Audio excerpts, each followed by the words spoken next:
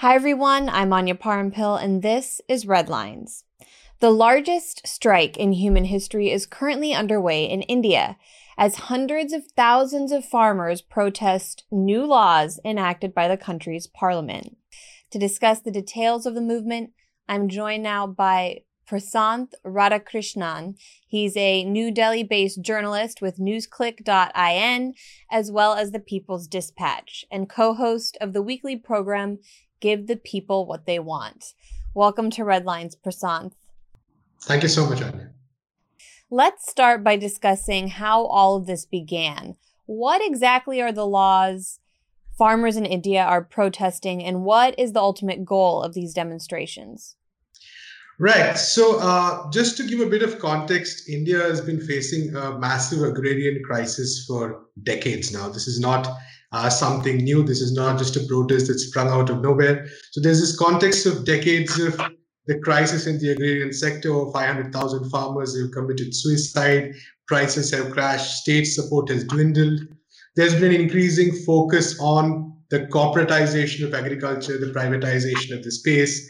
And all this has brought farmers to the brink in many, many parts of India. And like I said, this is not a new development per se. When we look at these three laws in specific, what we see again is an agenda over a long period of time, especially by the Narendra Modi government, which is clearly a very far right-wing government, very pro-corporate government. And that has been to actually increase the role that corporates play in agriculture. So these three laws were actually brought in this context. And I think the well-known journalist P. Sainath, among others, has pointed out that these laws were not brought in isolation. They were brought during the pandemic. And they were brought almost at the same time as laws affecting the rights of workers as well. So these laws were kind of rammed through Parliament in the month of September. Before that, they were issued as ordinances where you don't have to pass them to Parliament in June. And in September, when Parliament met, they were just rammed through. Now, let's take a look at the three laws. That are basically, I'll have to go into a bit of detail on the way agriculture works in India to kind of explain the exact issue that's here. So there is a system whereby government agencies procure crops from farmers, and there is a price at which these crops are procured. It's called the minimum support price. Now, this trading takes place at markets which are run by government-run agencies, right? So this is a very time-honored system that was brought in to ensure that farmers are not cheated by traders, that they're not, pressurized by middlemen, and so basically they're forced to sell their crop at a low price. So this was meant to avoid that, right? So we have the system where there's a government-sanctioned price for 23 crops. Now, over the years, what has happened is that this system has been horribly weakened.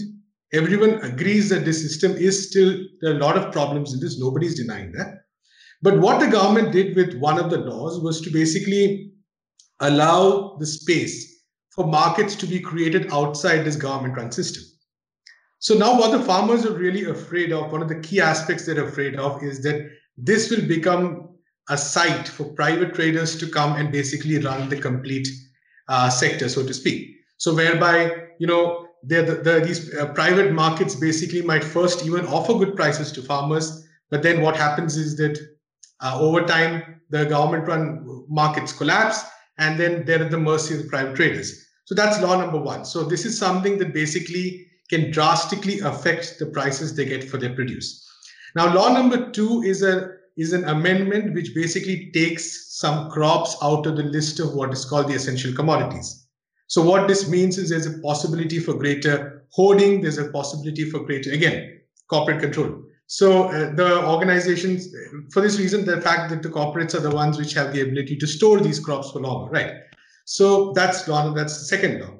And the third law basically provides a huge fillip to what is called contract farming, where once again the farmers will sign a contract with most likely a big company where they'll be told what to plant, what are the conditions, etc., etc.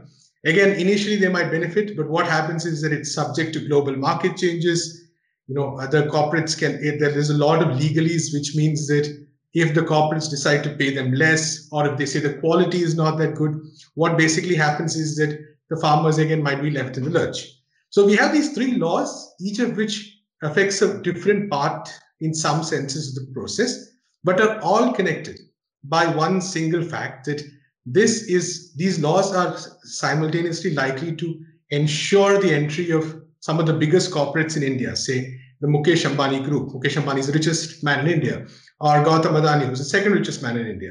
So it's likely to enable these big corporates to enter the agriculture sector in a very large way and completely dominate that sector and push small farmers, especially, or even big farmers for that matter, completely into a corner.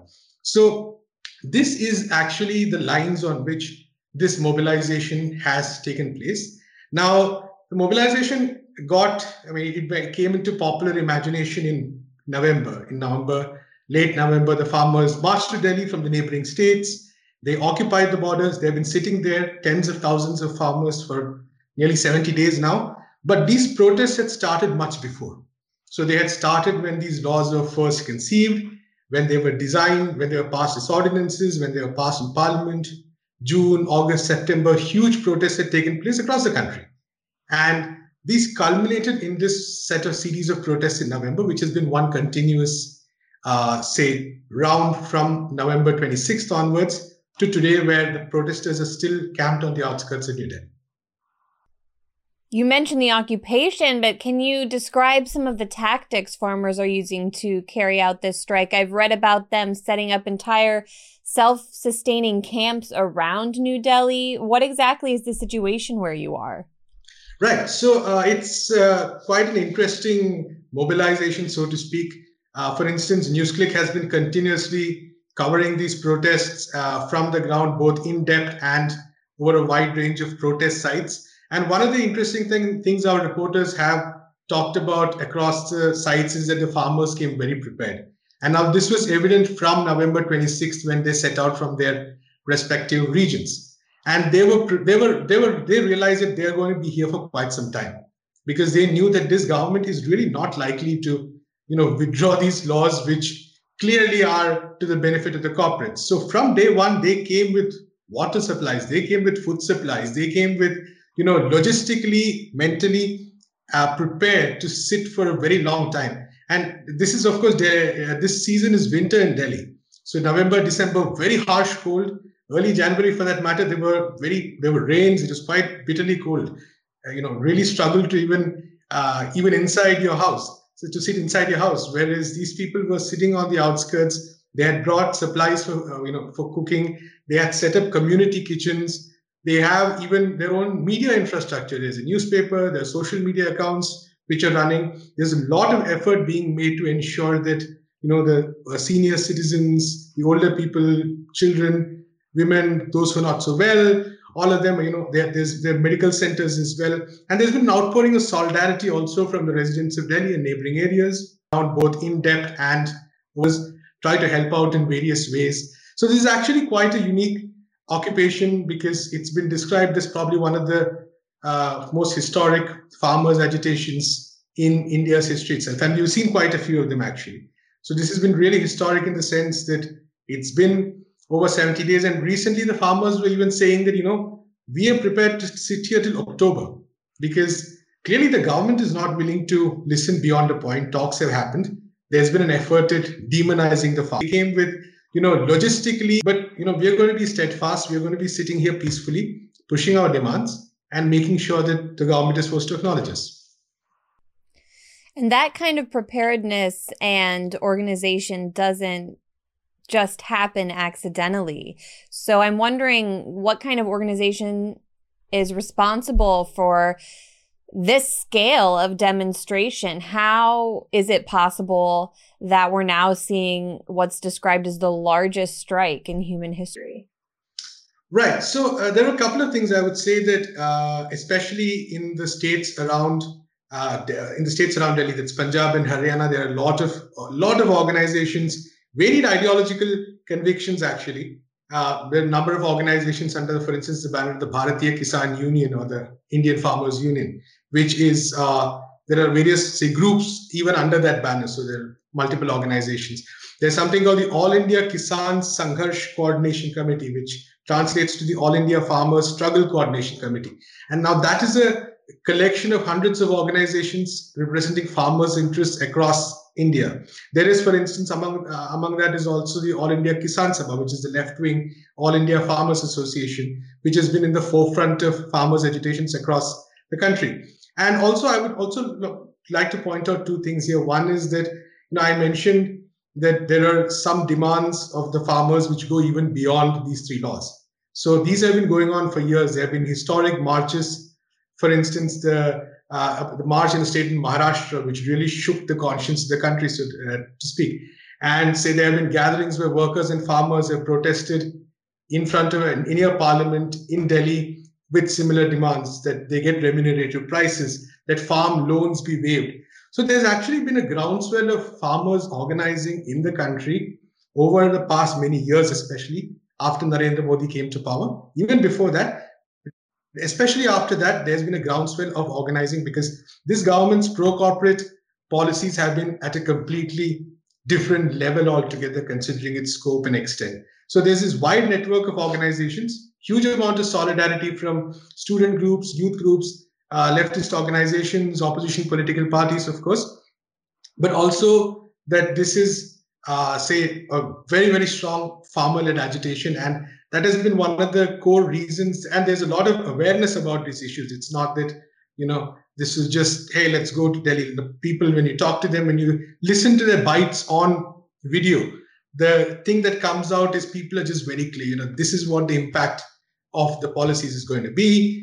These are the corporates who are going to benefit, and this is why we are here. So clearly a very powerful, and this is also, again, one last point maybe on this. One thing the government has been trying to do is to paint this as a protest of just a few states, right? So basically the attempt has been made to say that this is just a protest in the states around Delhi, whereas clearly that's not the case. For instance, on February 6th, there was a children, women, those agitation held across the country in solidarity with these issues by farmers' organizations. So many states taking place, these kind of agitations taking place all over. So clearly this is a really pan-India issue which the government would like us to would like people to forget, both inside India and abroad. So there's a lot of organization taking place, yes. And how has the government responded to these protests? Have there been consequences for individuals participating or a state crackdown? And recently the farmers were even saying this, it's symbolic of basically a lot of what this government stands for and its approach to issues. Incidentally, we're talking today, that is on Monday. The Prime Minister addressed Parliament as part of one of the regular parliamentary procedures. There's a President's address and there's a response to that. So the Prime Minister took part in the debate. And he made some amazing statements. One of his statements was that he said that there is a category called professional agitators, especially in the states around. And he talked about how they're like parasites, feeding on these protest sites. He said there is something called foreign destructive ideology, because it's like FDI, which is foreign direct investment. And he said there's something else called foreign destructive ideology. So this is in Parliament, the home of democracy, as it's widely celebrated. You have a Prime Minister, huge protest going on, and his, what he says is he's talking about agitation professionals, so to speak. So representing farmers' interests across India. There is, for instance, they have refused to withdraw the bills, despite the farmers being clear that this is their demand. They have proposed compromises in the sense that they have proposed amendments to some of the provisions. But the farmers are very clear that they know that what the government is probably trying to do is get them to just go somehow, and then this discussion again goes for a toss, so to speak. So the government has even proposed staying the imposition of the laws for a particular period of time. There have been gatherings where workers and farmers are not convinced by these offers, because earlier the government had promised much better things to them in terms of remunerative prices. So they're very clear that they want farmers organizing. So this is one part, the official discussions between the farmers and the farmers organizations and the government. On the other hand, the government has also acted in, there's no other way to describe it as a very sharp crackdown on dissent.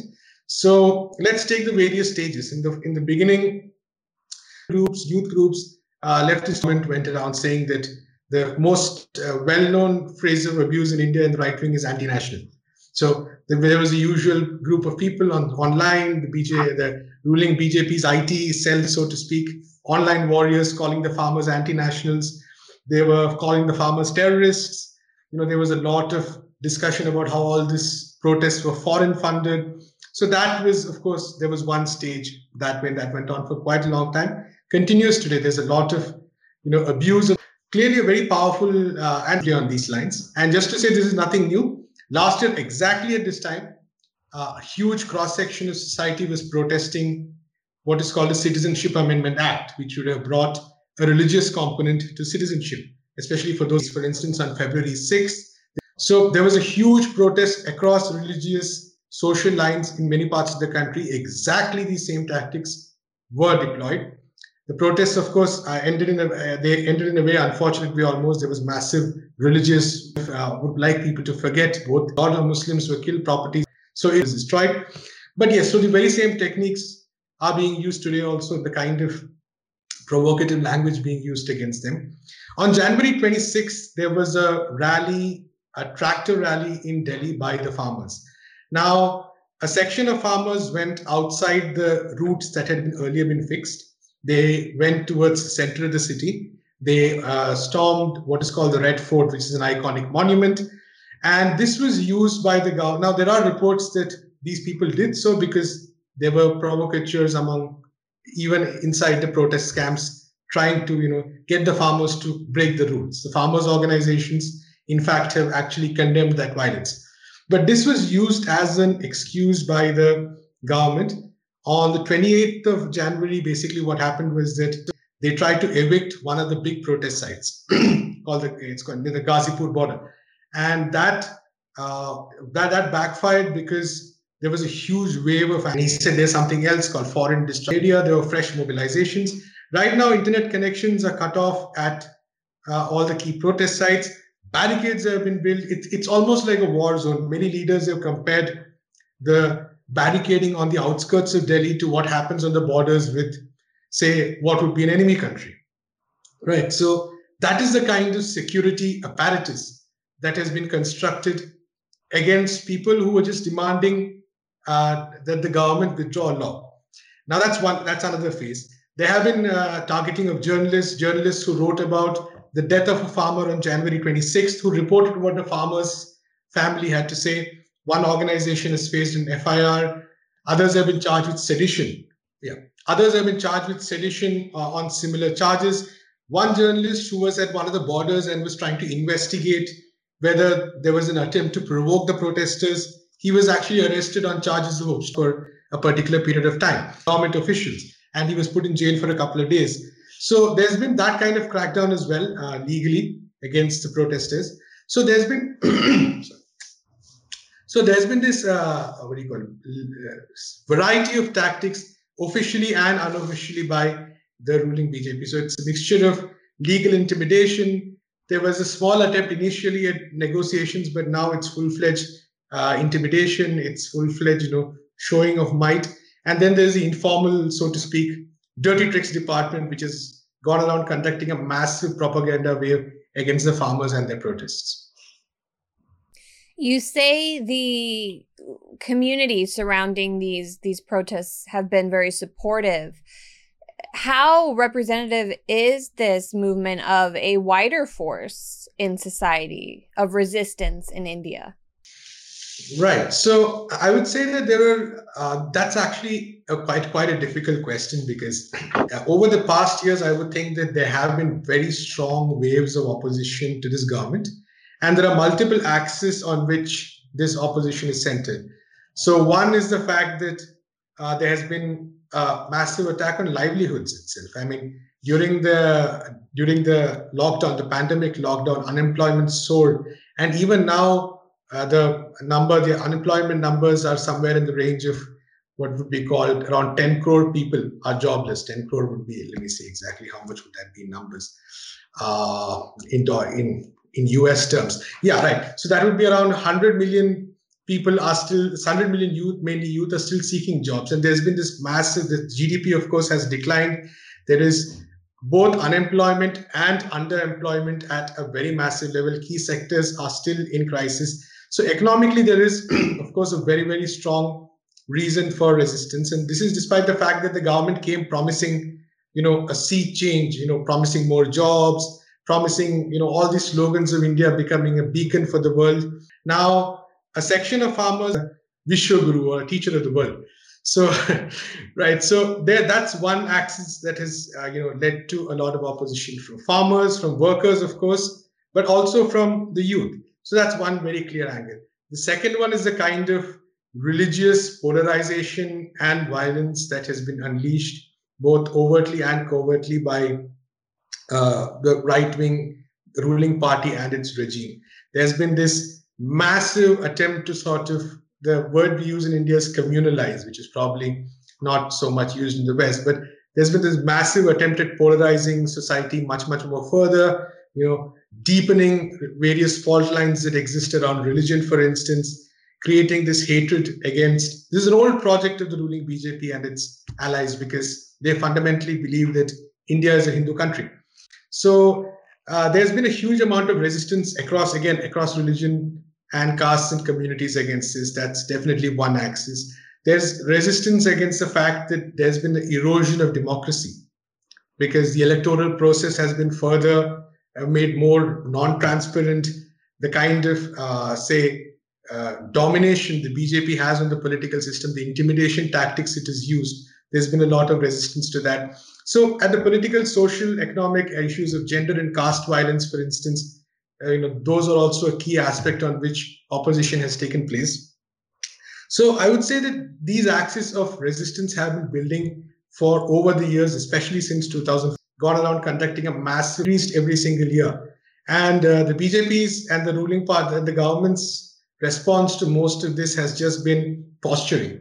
It has been, this wounded pride. Any attempt at criticism is called an insult to the nation. So the classic example, of course, here is that a couple of days ago, Rihanna and Greta Thunberg tweeted about this. The fact that and the Indian government was stung. The Foreign Affairs Ministry the next day released a statement. Lockdown, the pandemic, lockdown, unemployment. This Twitter campaign by movie stars and cricket players, all of whom talked about India being united and India resisting propaganda. So there was this whole, campaign done just because a couple of celebrities in the West had tweeted about, okay, there's a farmers' protest going on in India. So that is the kind of seeking jobs, and there's been this government has towards most of these protests. The first instinct is to call them anti-national, search for foreign links, brand them as terrorists, are still in crisis. So, or silence them in whatever way possible, put them to legal processes. So a lot of opponents of this government are currently in jail, facing jobs cases, and so that's been the approach. So resistance has been building on all these counts. It is nonetheless a challenging process, I would say, because the BJP's success is built on these kind of polarizations. They've been doing this for a long time. It has worked to some extent. So polarization and violence has been a challenge. But a struggle like this is, I think, interesting because it's not easy for the ruling party to actually, push some of these polarizations because there's a lot of cross-cultural, statewide, cross-religious unity that comes out in protests like these. So that's where we are right now. And finally, Prasanth, the Biden administration has stated it's supportive of these changes the Modi government was making to the agricultural sector. The State Department recently sent out a statement saying, quote, "In general, the United States welcomes steps that would improve the efficiency of India's markets and attract greater private sector investment." Where does the United States fit into this picture?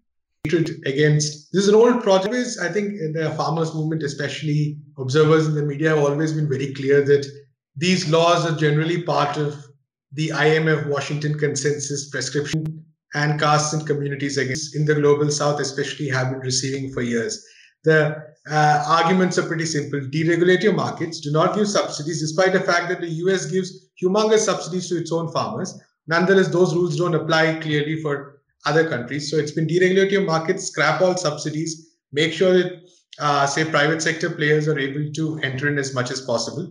So I think what is kind of broadly the aim here basically is broadly just to make sure that that old discredited ideology of the 90s, which is so-called free market and so-called free trade, which is definitely nothing of which clearly the farmers in India are not benefiting from that. There are chronicled instances of how these kind of reforms have led to the collapse of what do you call agricultural production in many states, both commercial and food crops. So there's this whole history of that, but nonetheless, these reforms continue to be pushed. And I think that there's, sorry, I think there's never going to be any change in that ideology at all. So we see it more or less in terms of this rhetoric, this discredited narrative, for us at least, discredited narrative of reforms being at the center of any kind of progress. And of course, you can draw connections in the sense that US capital, the capital in the US and capital in India is increasingly collaborating.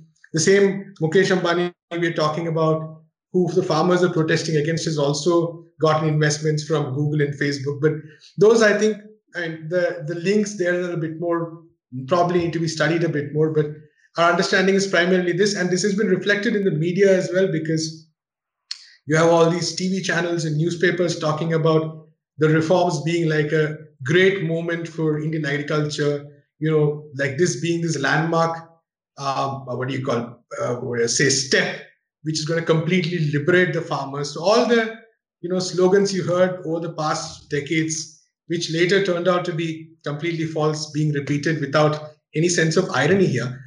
I suspect what happened is not many people expected the protests that broke out in November to continue this long and to be so huge, because these being primarily a farmer-led issue, the protests were taking place in some states in the sidelines. Everyone was happy, but actually the protesters came to Delhi. They sat for 2 months, and now a lot of these same commentators are in a bit of a bind.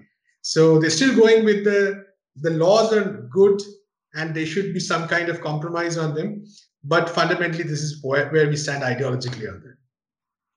And the international media is not really giving the movement the same attention it would if it were perhaps happening in another country. So I found that interesting as well. Prasanth Radhakrishnan, thank you so much for your time. Viewers and listeners can find your work on NewsClick concerning India. As you said, reporters have been following this strike daily at the organization. So I appreciate your time today. Thank you so much.